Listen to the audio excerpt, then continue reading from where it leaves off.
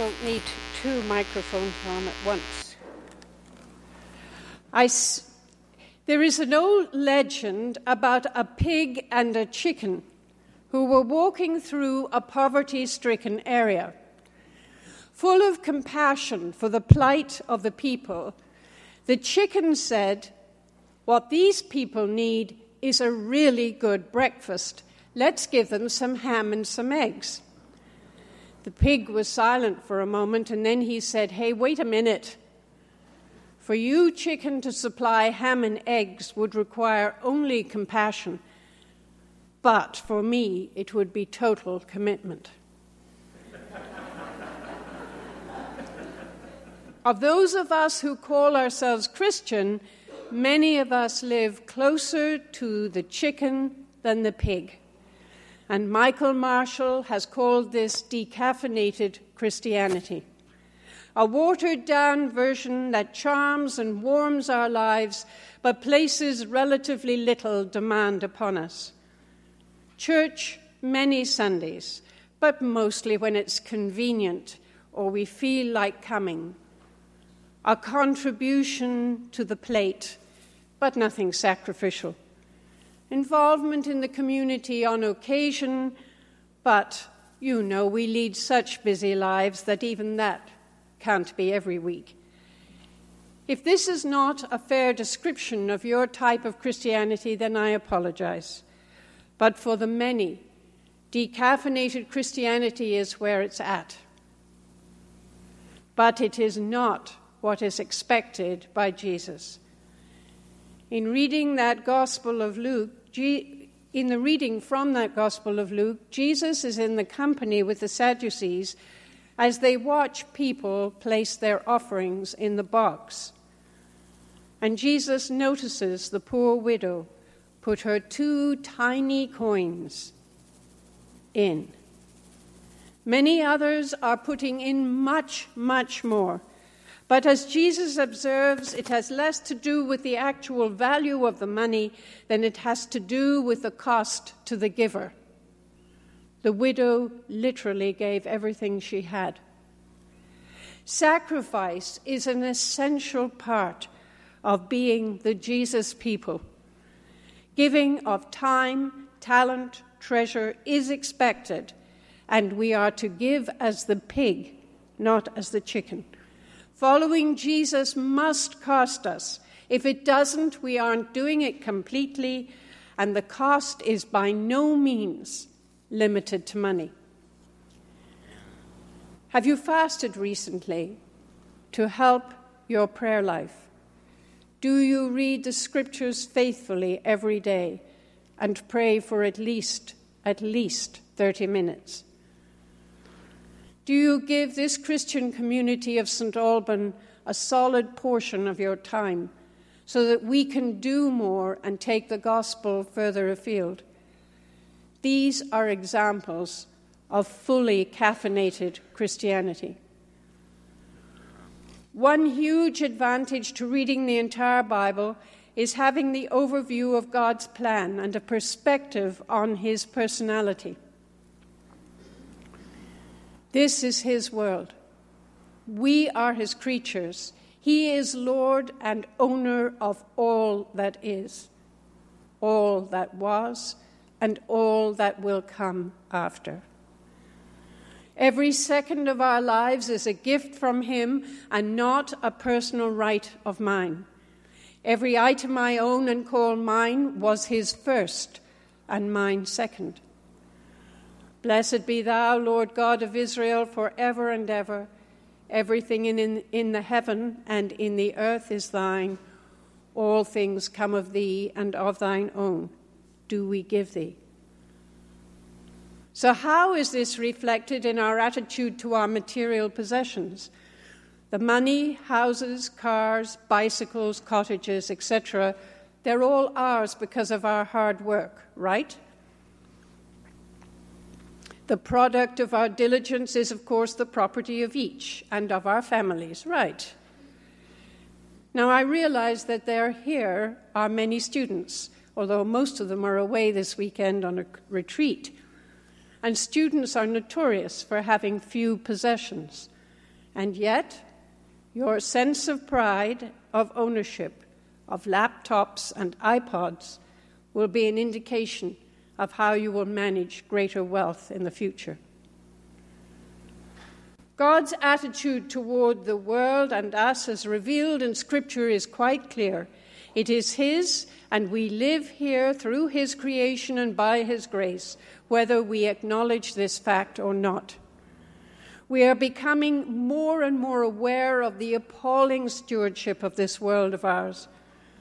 Some recent scientific research has shown, and we're very conscious of this at the moment, that where the temperature of our globe, the angle of its axis, the contents of its gases, different by even a minuscule amount, our life on this planet would not be sustained.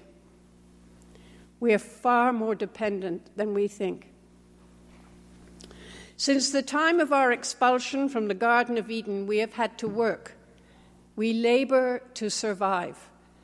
The product of that work, from God's perspective, has always been His. He has asked for and expected us to tithe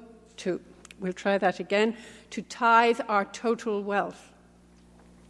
That is 10% of the gross, not of the net.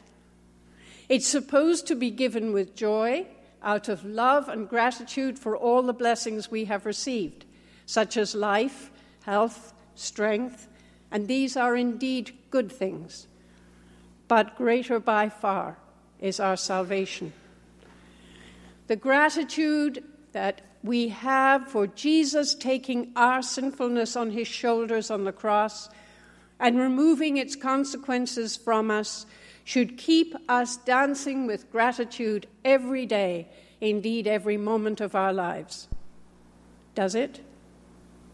Does it keep you dancing and longing to give back in many and any way you can possibly do? For this is the bottom line. Each of us comes to that place, and until we come to that place, our wealth and our wallets will only be partially open. Come to the place of understanding and knowing what Jesus has done for you, and the wallet is automatically converted. You only have to look at the statistics. The Christian Reform and Mennonite churches top the denominational list with an average annual giving per household of 9.8%.